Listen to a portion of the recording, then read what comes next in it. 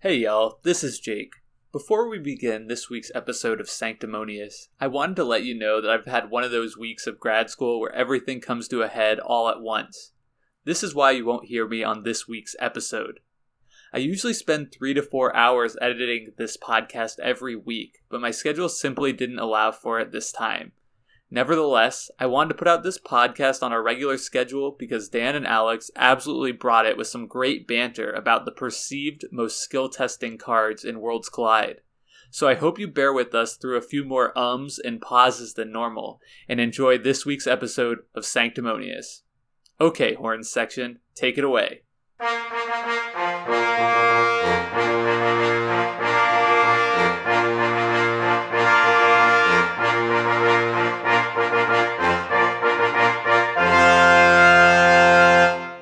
Greetings, Archons. Welcome to Sanctimonious, a Keyforge podcast where two zealous Keyforge players discuss various topics regarding combat within the Crucible. Stand at attention and salute your hosts, Sir Jake, Sir Alex, and Sir Dan. And welcome to another episode of Sanctimonious. This is your lead host for this episode, Dan. And with me today, I have Alex. Say hello, Alex. Hello, Alex. Yes. Keeping the streak alive. How are you doing today? Always. I'm doing great. How are you doing? I am fantastic. The sun is shining. I've played disc golf like 4 out of the last 5 days. Life is good. Ooh, it is not warm here. It is not disc golf weather just yet. It's been like low 50s and sunny. So nice. All right. So yeah, outdoor achievements aside. Few introductions, few announcements before we get started here. The Season 3 tournament, single elimination league, not single elimination league.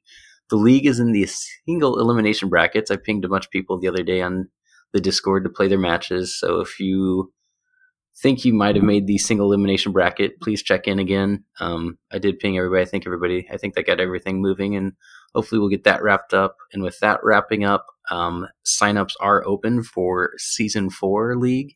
And this league, so this league is actually going to be, I pretty much stole this from Lady Aurora, so thank you, Lady Aurora. She mentioned that adaptive should really be, you play the other person's deck first, and then you play your own deck in the second game. And I was like, yeah, that'd be real cool, because then your opponent doesn't really get a read on how they're supposed to play the deck by watching you play it. And it's just purely, can you read what your opponent's deck is doing very well that first game. So yeah, so that's what we're going to run the 4th season league. A little Firestorm kicked up. Justice Blinded also posted that he thought that would be the preferred method for adaptive and created a little Facebook Firestorm. So yeah, we are drama ensued. Yeah, I didn't read the full thread. I was just like, oh cool, yeah, we're going to do this for the league. And then I kind of read some of the comments around my comment, and I was like, whoa, this is something. But turns out people feel strongly. Never read the comments. No.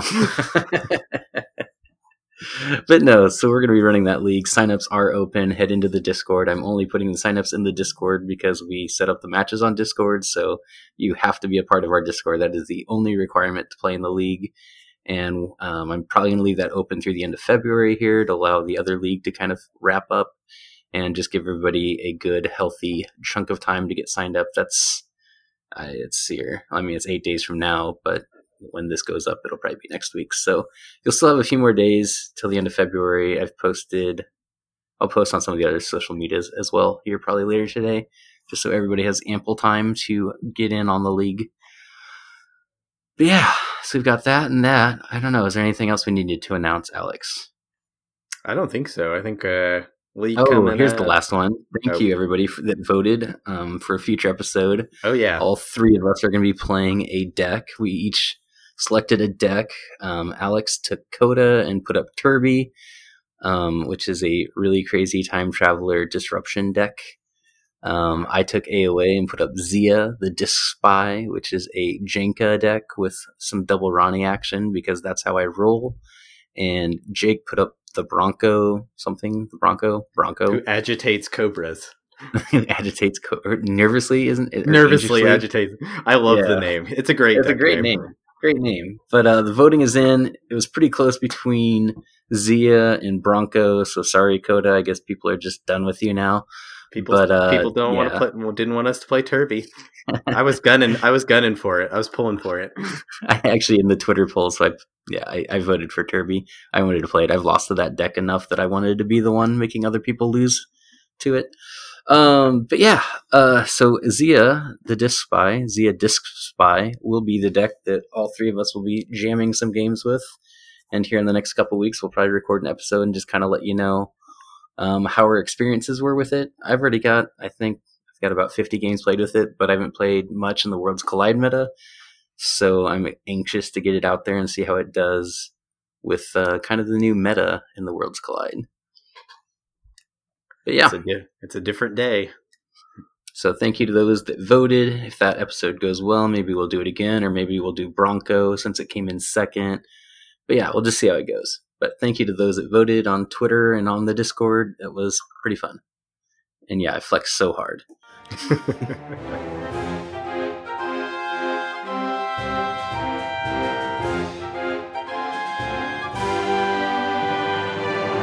All right, inspiration.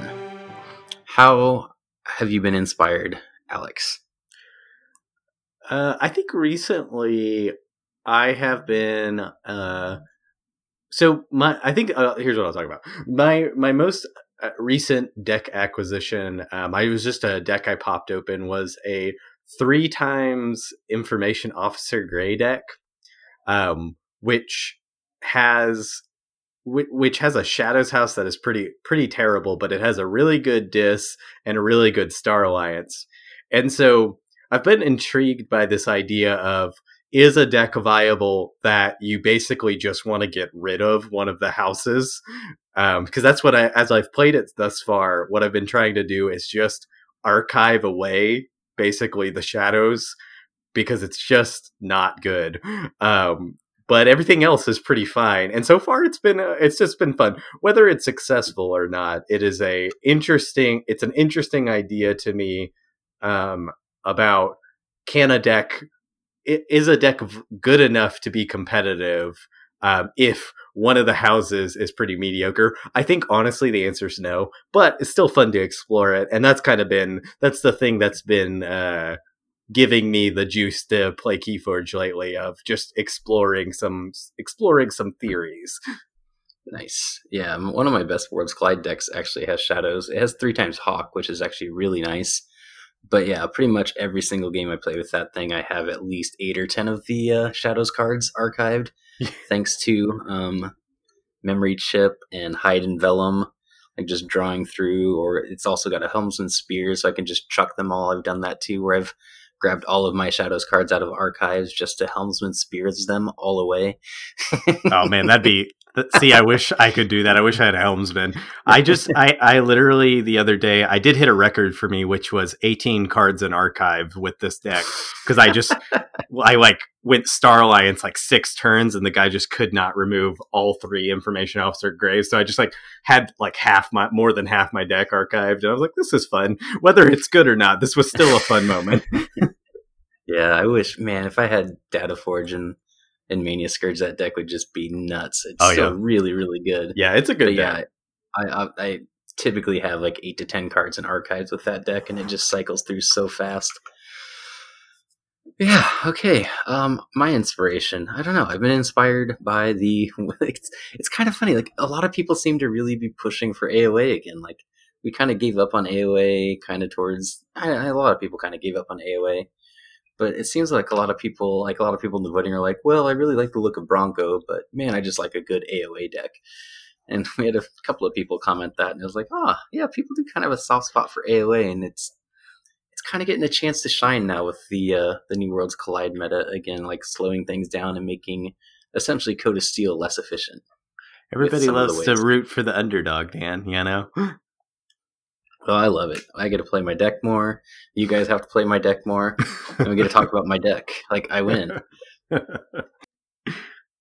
All right. So yeah, that's announcements. That's inspiration. Now, main topic.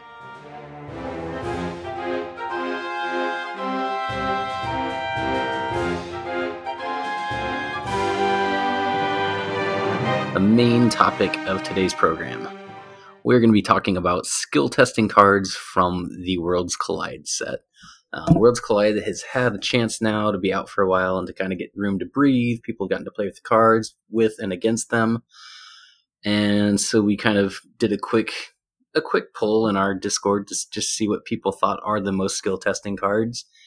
And we made a list, and now we're going to go through that list and talk about a few of them and how you can prove yourself to be skillful enough to play them.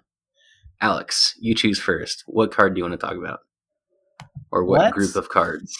Let's talk about, I think a great place to start is key cost increasers. I think that's a really, there's a lot of mutual key cost increasers in Worlds Collide.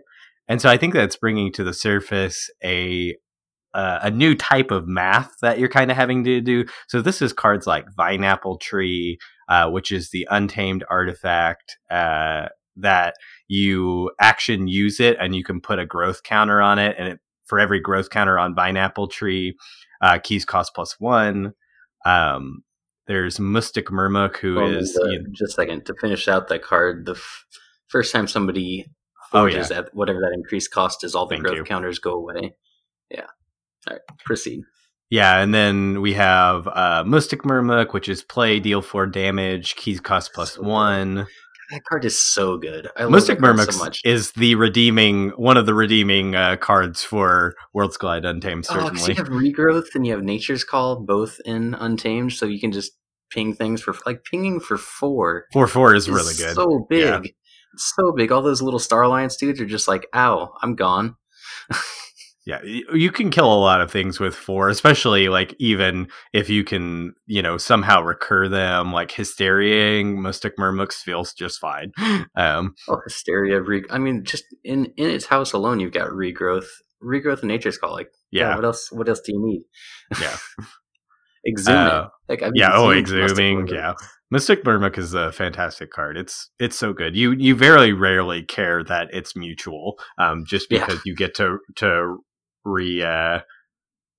hit you get to hit them again with the ability, the playability.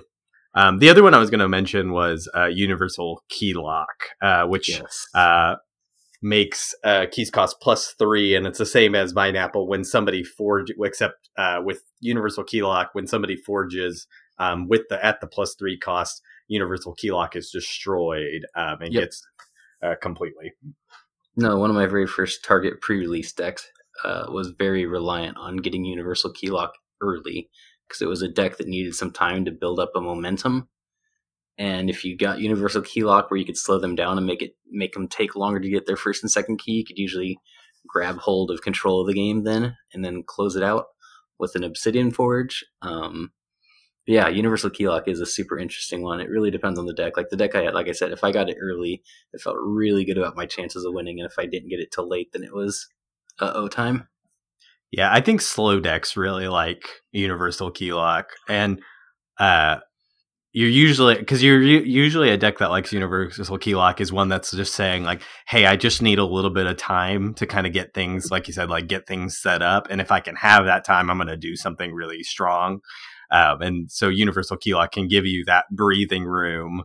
And it also, it puts your opponent in a really awkward situation of like, how hard do I play into this? Do I fight to not break the Universal Key Lock? Do I try to forge into it and just force it to be gone? And I think that's, so the reason we grouped these all is because they basically all ask the same question of, can you make more use of the mutual key cost increase than I can? A lot of times with Vineapple and Mystic and Universal, you're playing them at, the skill testing part is playing them at a time that is beneficial for you and not beneficial for your opponent. So I'm usually playing Universal Key Lock, or I'm adding a growth counter to Vineapple when it's going to force my opponent to pay the tax.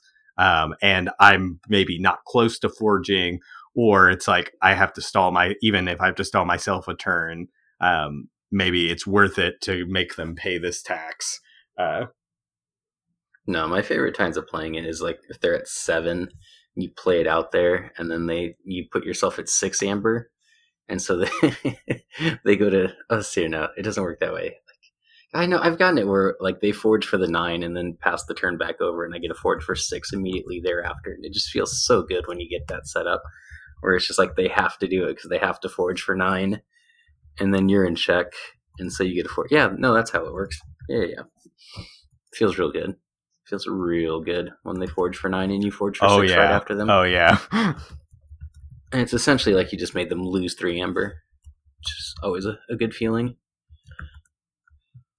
Yeah, and I think like thinking about it, it's just like there are times where you even do it knowing it's going to stall you, and that's what's I think that's what's challenging about these cards is knowing there is a time where you just discard them, but you have to be able to really feel out like how much amber control does my opponent have? Are they going to take me off check anyways? Does it put them behind the 8 ball to have to think about?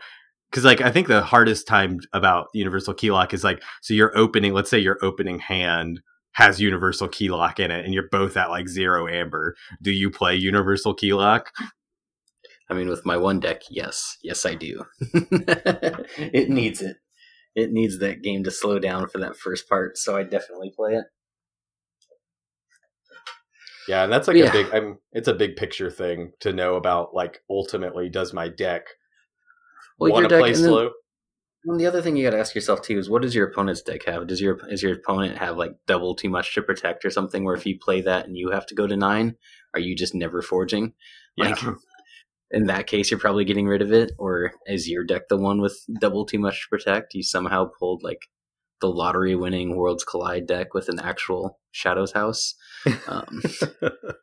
You got your Ronnies and all that kind of stuff with it that are just gonna punish your opponent. Or you've even got, Universal Keylock and Cutthroat Research are like best friends. Like, oh my goodness, feels so good. Yeah, force him go way over, then hit him with Cutthroat Research. Yep. That or Graft, Interdimensional Graft feels real good. Oh, no, it doesn't. Never mind. Scratch that one. Graft is bad. Unless you like poltergeisted your own Universal Keylock so that they had to go way up. Yeah. And then you steal all that amber. They go like way, way over. All right, really quick aside. My favorite thing to put into archives with Ed-Eye is Interdimensional Graft. Feels so good. Oh, you got rid of my Ed-Eye when you're at 10 amber. All right, you can forge for 6. Yeah. Thanks. There you go. All right. Yeah, so I think that's those 3. 2 artifacts, 1 key cost increaser, 1 creature.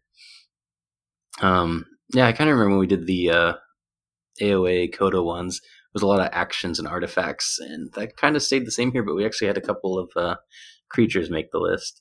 So I'm going to take the next one. I'm going to say Spartosaurus. Saurian creature, 6 power, 1 armor, dinosaur soldier. After a friendly creature is destroyed, destroy each non-dinosaur creature. Fight, gain 2 amber. This guy is a lot of whoops moments about to happen.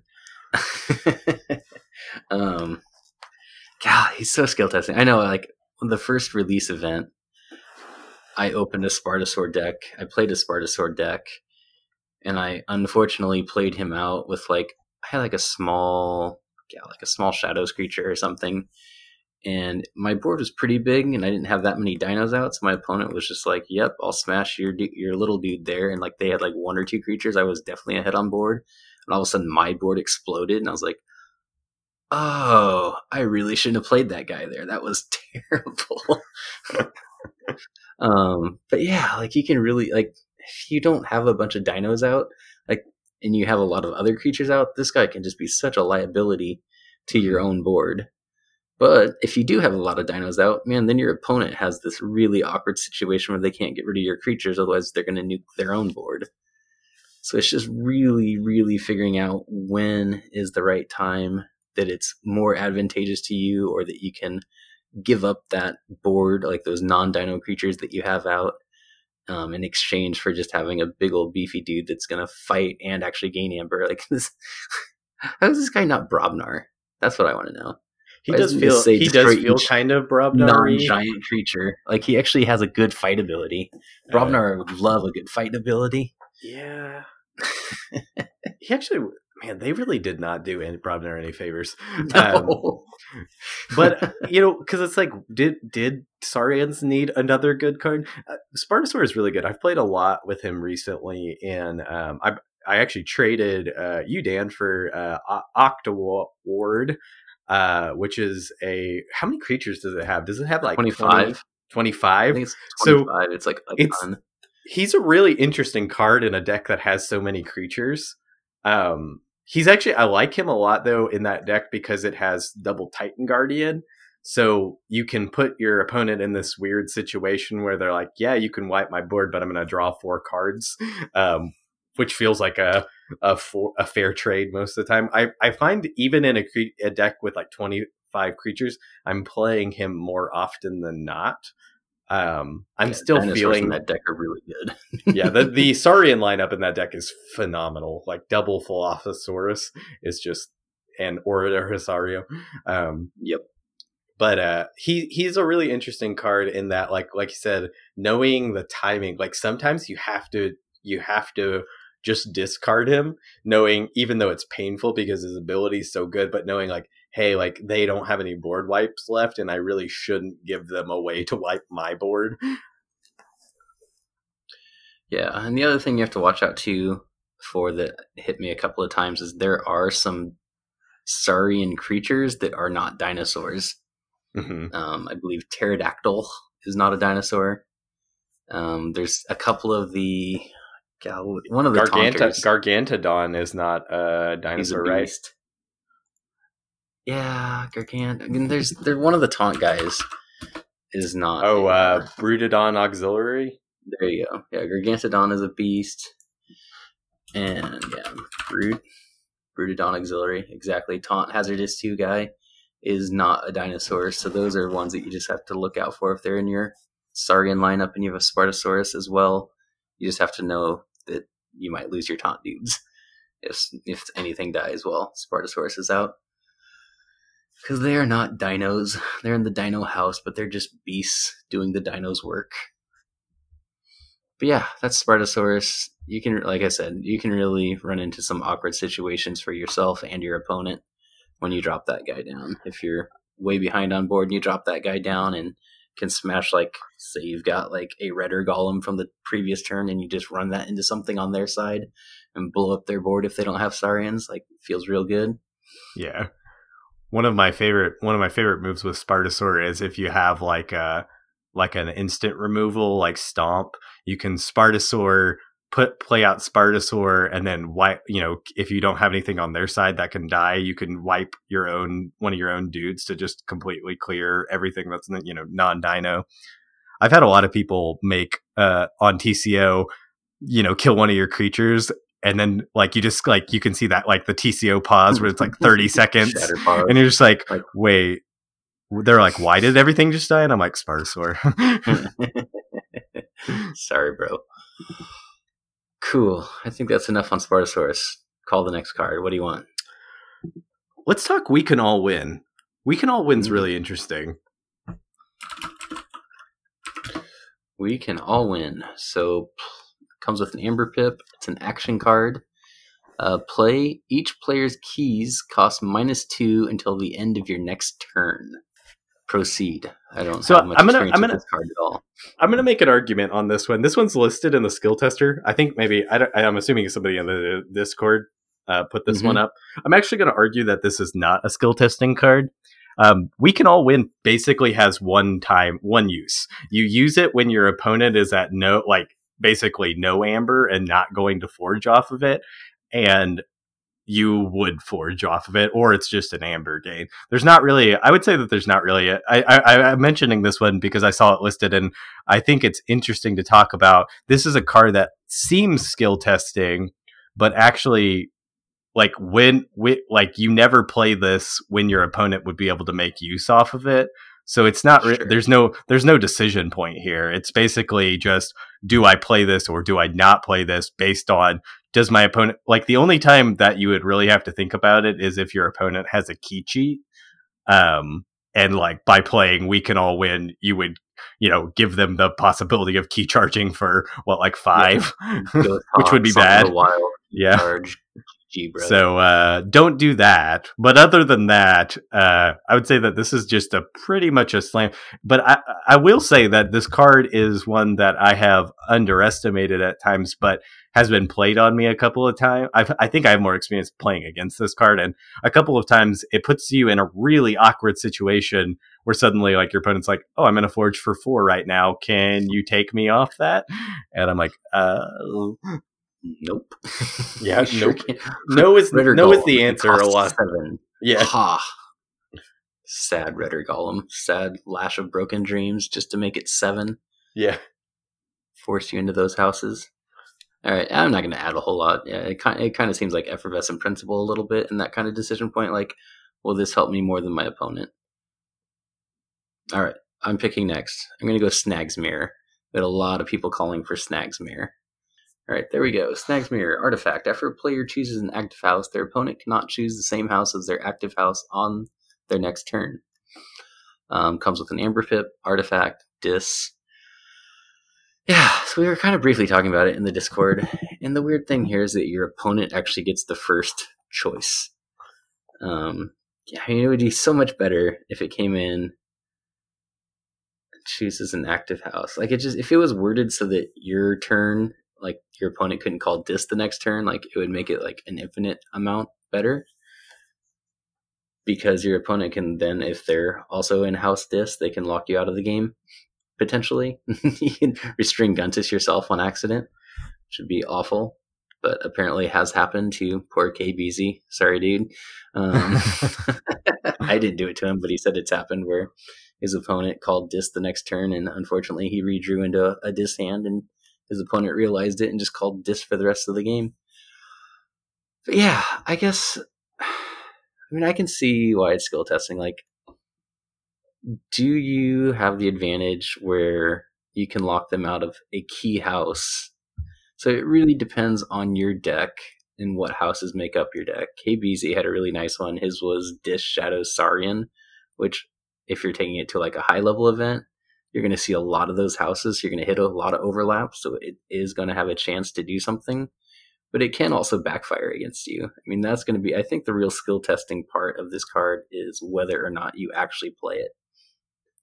Yeah, that's probably true. I think that I would agree with that. The decision point with this card is, yes, you have to decide when to try to lock your opponent out if you're able to do that. But I think the big question is, do I even play this most of the time? Because it's not.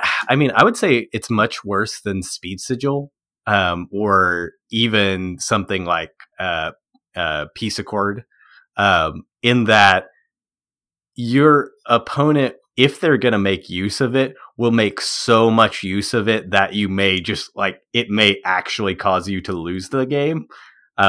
There are games where you have to discard Speed Sigil and Peace Accord, but I think that Snag's Mirror, when it's the weirdest part about Snag's Mirror is when it would be impactful is probably the biggest time that you want to discard it. Because it's when you're going to have the most overlap. Yes. Because, you're going to need to overlap with your opponents. If you have a dis... what was my example was dis... Snag's Mirror, it's only Worlds Collide, right? Yeah. Yeah, so it'd be like, what? Dis, Brobnar, Untamed. Like, you're just probably, like, I don't know, I guess Untamed and Dis you're probably still hitting. What are 3... it's pretty much Dis Brobnar. Dis Brobnar, you're probably not running into a lot of Brobnar decks, so you're just never going to lock anybody out of Brobnar, which may be good for you, too, because then you'll always have an option of a house to play, I guess. It just feels like this doesn't feel like one there, and I'm not going to say there's no skill involved with this card again, but I would say that there's so much about Snag's Mirror that comes down to variance, that I'm not sure how like high IQ you can really get. It's like you have to, because there's a lot of ifs, right? Like you have to be matched up to an opponent who has matching houses. Then you have to have a hand that's conducive to playing Snag's Mirror. Like, I know that I can call, because basically you have to know that I'm not going to get locked out the next turn by my opponent forever, but also I can keep calling the same house to lock them out of it if I need to. And so it's a weird card. It's a weird card. Snag's Mirror is like the one card in Keyforge where you want to have 2/2/2 hands all the time. Yeah. I mean, it's like playing. It's weird because it's like you said this, but it's like playing against Control the Weak or Ristringuntus, but you did it to yourself, which feels bad. Yeah, and like if your opponent plays this against you, like, God, man, it would feel so good because you're the first one that gets to decide what they're going to play next.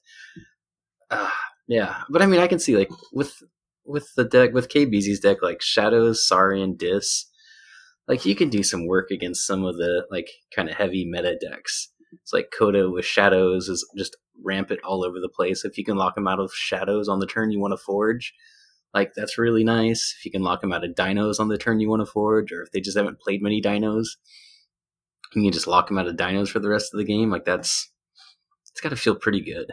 Yeah. I mean, when you can make use of it, it can be very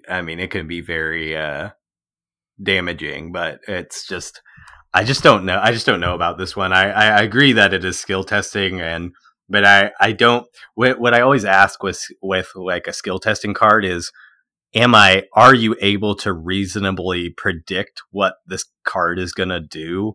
And with Snag's Mirror, it's just like super all over the place. It really, I mean, yeah, like there is a chance you could go against somebody that doesn't have the same 3 houses, and it's literally an Amber Pip. Yeah. But I guess it's still an Amber Pip and it thins the deck, so there's something for it. Yeah. All right. It's probably, let's see. No, I'm good. I've talked about that one enough. We can just talk about this general category of, well, okay, actually, sorry, I'm going to change gears because we've talked a little bit about Spartosaur, and I would say that, honestly, some of these other, like all of the board clears kind of fall into the same sort of decision points as Spartosaur, probably. But I think an interesting one is I've recently learned Book of LEQ. Guys, this threw me for a loop. I really thought that this was Book of IEQ for the entire time, and then somebody pointed out on my blog that it's Book of LEQ. Man, yeah, it was like a lowercase L or whatever. Yeah, it's like that blew my mind. I did not realize that was an L. So that's the first skill testing part of Book of LEQ. Actual name. Can you name it correctly? Second, so Book of LEQ is really interesting, and I've heard opinions on this card that are all over the place. Like from really quick, I'm going to pause you for a second. Oh yeah. So please read the card. Artifact action. Reveal the top card of your deck. If it is a non-Star Alliance card, its house becomes your active house. Otherwise, end your turn. So essentially, you can play all your Star Alliance cards, tap this, reveal the top card. Reveals, so it stays on the top of your deck. So that's kind of nice free information for you and for your opponent, but still kind of nice either way. As long as it's not a Star Alliance card, whatever house you turned up, so if you turned up Logos, now you can use your Logos cards on board. You can use the Logos cards out of your hand. Like, it's a happy day. If it is a Star Alliance card, your turn is over. You do not ready cards. You do not draw cards. You're just done. It is a risk. Yeah, and I think that's what makes Book of LEQ such a skill testing card. It is what I would say. So what I'll start with is the opinions on this card are all over the place. Some people think it's the most broken card that exists. And then some people are like, this card's terrible because half the time you just like tap all your stuff and, you don't like it. None of it doesn't unexhaust at the end of the turn. So I think, but that is to me what points this out. Like, hey, it's the red flag of this is a skill tester is like the varying opinions on it, because when you can make the calculated gamble with Book of LEQ. Navigator Ollie. Yeah. Oh, yeah. If you have Navigator Lay of the Ollie Land. or Lay of the Land, it's a slam dunk because you can ensure that you're going to hit the right thing. But You're going to hit the house that you actually have in hand. Yeah. Yeah. You can play or on board. Oh my goodness.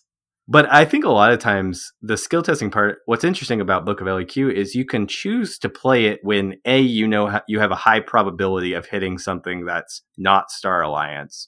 But you can also play it at a time where if you do hit Star Alliance, it's not detrimental to you. So if you think about it this way, a lot of times if you don't get to draw cards, let's say you play 3 Star Alliance cards and you maybe reap with 2 things, and then you tap Book of LEQ and you hit Star Alliance. You have 3 cards. Like if I know that the next turn I'm going to be able to take a turn regardless that I can't use Star Alliance, I'm probably fine, right? Like there's a risk there, but it's like if it's middle of the game and not going Star Alliance isn't that big a deal for me, then I don't care about that. And that's the skill testing part, is being able to find that decision point of how much is it going to hurt me to not go Star Alliance this next turn? Or am I I made a mistake. I remember a memorable game for Book of LEQ with me was I lost a game because I didn't do this evaluation correctly. And I tapped my Censor Chief Garcia. And basically, if I had just not tapped Book of LEQ, there was no huge advantage to me hitting Book of LEQ. And there was a huge downside to me, and I just didn't process that decision point correctly. And so I think ever after that, I've thought about it a lot of the decision point with Book of LEQ is how much do I need to take the risk? And if I miss, am I going to lose the game? Yeah. If your opponent has Snecklifter, don't play it. That too. Like one of the very first games of Worlds Collide I played against, I'm pretty sure it was Sky Jedi, and he had this cool Book of LEQ deck, and he dropped it. I Sneckliftered it. He dropped a Lash of Broken Dreams. I Sneckliftered it. Hit and Run is a fun card with Snecklifter. Because Book of LEQ has 0 downside if your deck has 0 Star Alliance. It's all upside as long as you're calling shadows. So that's a really fun interaction for your opponent, not so much for yourself if you're playing Book of LEQ. But yeah, I don't really have a whole lot to add, but yeah, that's that. And just, kind of being able to track where you're at in your deck yourself. On TCO, it's super easy. You click your deck and count how many cards of each house you have. But in real life, if you're playing this, just kind of being able to evaluate your hand discard and just kind of know what your chances are too, if it's going to be something pivotal. And the only other thing you have to think about too is you're not going to draw cards at the end of your turn. So if you're looking for an answer to something and you're thinking about tapping Book of LEQ to maybe you could allow you to dig deeper if you hit a separate house, or it also could completely hinder it. So it depends on how fast you're trying to dig. I do want to say the interesting thing about that math though is, so if I have 3 cards, so if I've played out 3 cards of Star Alliance, and let's say I have 3 discards are my remaining cards, and I tap Book of LEQ, hit Star Alliance, and the next turn I can still go dis. I still end up drawing the same, even though it's delayed, I still end up drawing the same amount. I end up drawing a larger hand, which might actually be better for me. It might be better to draw 6 cards all at once versus 3 cards. Now it's kind of it doesn't always work that way, but a lot of times the downside is not that big, is what I'll say. All right, my turn next. I'm gonna go with my boy Quixel Stone. Another artifact, comes with an Amber Pip from the Star Alliance, the Grand Star Alliance. If a player has more creatures in play than their opponent, they cannot play creatures. Yeah, this card just single-handedly changes the game you're playing. Yeah. It becomes a really, really interesting game. I have 2 different Quixel Stone decks that I think I've pumped about 10 games into each of them, and they each play pretty differently from each other. One of them actually has a lot of Amber Pips, so you just hopefully land Quixel Stone early and just cycle a whole bunch of action cards as fast as possible. And the other one's a little more creature creature based, and you can set up some weird cloaking dongle Light of the Archons kind of Voltrons that are hard to break through and just call Star Alliance over and over and over again. But yeah, this card, if you play it or your opponent plays it, all of a sudden you have to kind of reevaluate each one of your turns, because you just have to figure out, like, can I play this creature? If I play this creature, will this creature give me enough value that it's worth my opponent being able to play 2 more creatures? Because if you're at 1 creature and your opponent's at 0 creatures, that means they get to play 2 creatures. Because they get to go 1 over you. Yeah. If you have things like Flaxia, like this card is awesome because your Flaxia is always going to hit. As long as you're tied with them. Like, they can't go like super far above you. This card partners well with things like Unnatural Selection, or I've even got the always amazing Quixelstone General Order 24 deck. It can be super fun if you really keep the board clear. But yeah, it changes the way you have to play that game once this card comes into play. Like, you end up discarding a lot of creatures because you're like, well, I can play this creature, but like the impact this creature has is not worth allowing my opponent to play 2 additional creatures. Yeah.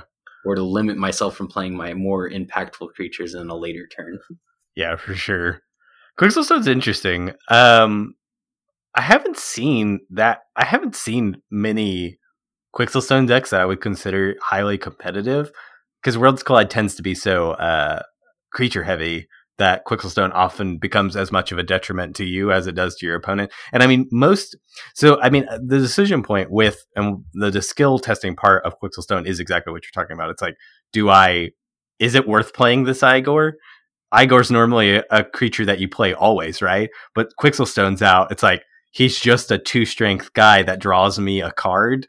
Most of the time, a lot of times that card would be one I'm going to draw anyways if I just discard him. So it's like, is there something that I need right now that I have to draw, or can I wait a turn? I would find that Saurians and Star Alliance really love Quixelstone the most because they have really sticky creatures. Yep. So I don't know. It's an interesting one, but yeah, it's just that whole, decision tree of how much is this creature worth to me right now?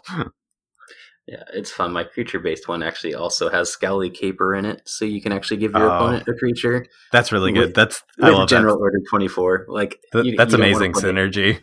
Yeah, right. You don't want to play Scowly Caper and General Order 24 at the same time, because otherwise you give them a free way to get rid of it. But yeah, like you give them a Scowly Caper, and like that's counting as one of their creatures on board. It's a pretty feels bad moment for them. All right, that's all I got on Quixel. Yeah, I mean that's pretty much the whole thing on that one. Let's see. Let's talk about, this is a good one. Let's talk about Infernus. This could probably be my last one, I think. I'm just gonna give you one more, and I'll do one more. Okay. I think Infernus is a really interesting card. It's one of those cards when I initially saw it, I was like, getting ahead of yourself again. Infernus. Oh, sorry. Yeah, Infernus. Thank you. Infernus is this creature. When you play him, you can purge 2 cards from one discard pile. One. Yours or the opponent's. Not yours or the opponent's. If the card that you purged has an amber pip, the opponent loses an amber pip what is the phrasing of this? I want to make sure. Yeah, I'm butchering it. 2 cards from a discard pile. Your opponent loses amber equal to the total amber bonus of the purged cards. So if you purge 2 Dust Pixies, your opponent just lost 4 amber. Yes. And 4 power, no armor demon. So Infernus is a card, when I first saw it, I was like, this is extremely busted. And I think it still is. But I actually find that this card is very nuanced the more that I play with it. Because so often sad Blitz is gone. Yeah, I did sell. I had a 4x Infernus deck that I sold. And I really liked that deck. It was super fun. It was hard. It was actually a good adaptive deck because it was a very difficult deck because you have so many decision points with Infernus. Especially the choice often I find with Infernus is a lot of times it's appropriate to not worry about them losing amber with it. And I think that's the skill testing part, is if you just try to maximize them losing amber, a lot of times you're missing the top tier play of what Infernus can do. Infernus is a card that lets you craft your own deck sometimes, and a lot of times gets rid of your opponent's best cards or most damaging, especially if you know that you're playing, this is a slow matchup where you're probably going to go through at least one shuffle. Then you know that I need to really take care of the things that are my opponent's deck that are the best tools, rather than worrying about how do I maximize amber loss. And that's a really cool part about the card, is its flexibility, but that creates a lot of decision points. Yep. No, definitely one of my target pre-release decks. The same box that had Mania Scourge also had Drabfoot, which I played a lot to start, and it only had one Infernus, but it had Hysteria, Hit and Run, Code Monkey. It just had so many ways I could just keep bouncing Infernus. So like most games I'd play Infernus like 3 to 5 times. And just, figuring out if I hit myself or my opponent was always the first decision point. Like, do I have 2 cards? Am I about to reshuffle? Do I not want to hit Thorium Plasmate again? Like, Thorium Plasmate's a fine card, but sometimes you just don't want to see it after the reshuffle, because now you're not so much worried. Usually with that deck, by the time you're shuffling, like the deck's kind of in like the 2 to 3 key range. And so Thorium Plasmates are just kind of like blah cards. Like, you don't really care about creatures on board as much. You want more of the amber control cards to try to close things out. So like purging those is always nice because you get that amber. Just getting rid of things like Chota and Key Charge like feels so good. If your opponent can't recur those key cheats, so they can't win without you getting a response, feels really, really good. Any other key cheats they might have in the deck, if you're going up against like a Battlefleet Key Abduction deck, like getting rid of the Battlefleet, getting rid of the Key Abduction, just things like that. Or if you can find the linchpin cards of a deck. Time Travelers are fun to eat. Either half of the Time Traveler, that, or the Help from Future Self, just so they can't recur it as much. There's just so many options. Like, those seem fairly obvious, but there's other matchups where, like, if your opponent's just nearing the end of their deck, you have to kind of think to yourself, like, hey, based on what my deck's trying to do here, what are the cards that would really wreck me if they redraw into those when they reshuffle? And it's probably not the Pip cards. Yeah, and a lot of times you're like, you have to pay it with Infernus. You have to be paying attention to when your opponent's about to flip their deck, because you might have to take a disc turn sooner than you want so that Infernus does something.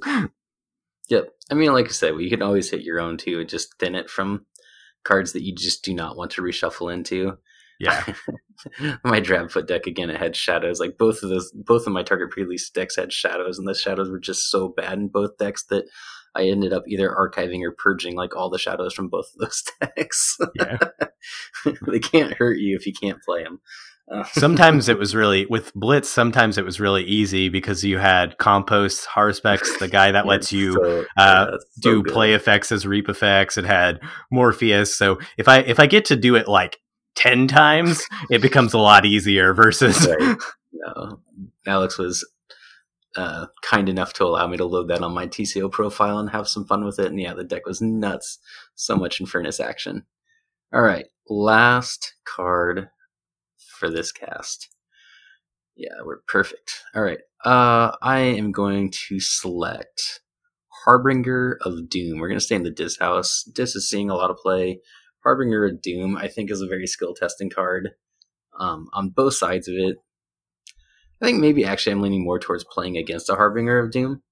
So like if you're playing with it, like it's a 2 power, 3. All right, let me get it. Let me pull it up here. It's 2 power, 3 armor. Destroy each creature. Demon. Pretty self-explanatory. Takes 5 damage to kill it.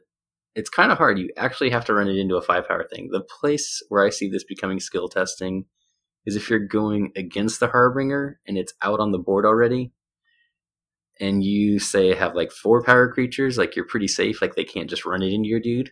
If you have that 5 or 6 power creature in your hand and you're wanting to call that house that turn, like, I mean, you can almost just not play that card if your board position is such that you can't, let it get the best of you. If you are playing with it, like having ways to get rid of it, having things like Obsidian Forge and Harbinger of Doom is so good. So good. Gleeful Mayhem's another great card. Draining Touch. Like there's a lot of different ways within your own deck of getting rid of Harbinger, and just knowing how to kind of set that up and use it advantageously is I guess maybe it's not that skill testing. I don't know. I just really like the card. It definitely can be. One of my favorite moves when I'm playing against a Harbinger of Doom is just ignoring it. Like honestly, just like being like, okay, if you like because the weird part is if they don't have a way out of the way to insta kill it in their other houses, then it can become this awkward chain on them where it's like they're nervous about committing to the board because their own Harbinger is threatening to wipe their board. And so a lot of times if like I like to put my opponent in a situation where I'm like, I don't really care about what's on the board. So I'm just going to ignore your Harbinger of Doom and just, you have to take a slow turn to wipe the board. They have to either call dis again or like find some awkward way of getting rid of this 2 strength, 3 armor guy, which like you said, can actually be difficult to do at times. So it's definitely a one that creates some interesting decisions, especially like if you don't have that way to insta kill it, like the Draining Touch or the Gleeful Mayhem.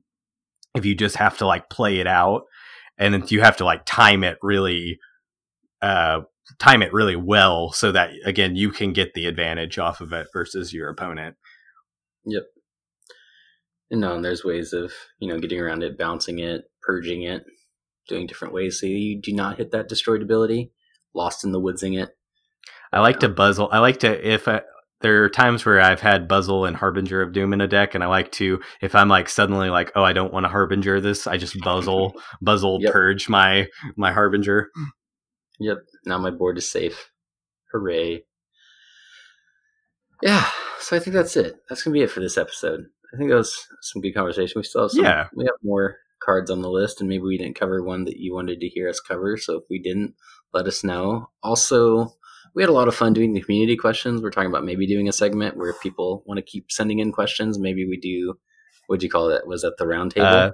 Sigil of Brotherhood. Sigil of Brotherhood. Maybe we'll do a Sigil of Brotherhood for just kind of a random, maybe in place of inspiration or something where we get a question from the community. So let us know if you like that. If you liked that and you'd want it to be a recurring segment, hit us up on the Discord or the email and just let us know that you're interested in that. Yeah, and send your questions. If we get good questions, maybe we'll just do it anyways. Yeah. It's our show, dang it. We decide. All right. You can find me. I'm Danissomeone, DANISSOME1 on Twitter, on the Discord, on Twitch. I'm never on Twitch. Sorry, guys. Infant life. Alex, where can they find you? I am the Nick of Slots, #6418 on Discord. You can find me at my blog, Proclamation346E, or the Nick of Slots @gmail.com. All right. Thank you to all of our Patreon supporters. We really appreciate all of you guys. Sign up for Season 4 Reversed Adaptive, not Reversal, but Reversed Adaptive. Games 1 and 2 are flip-flopping.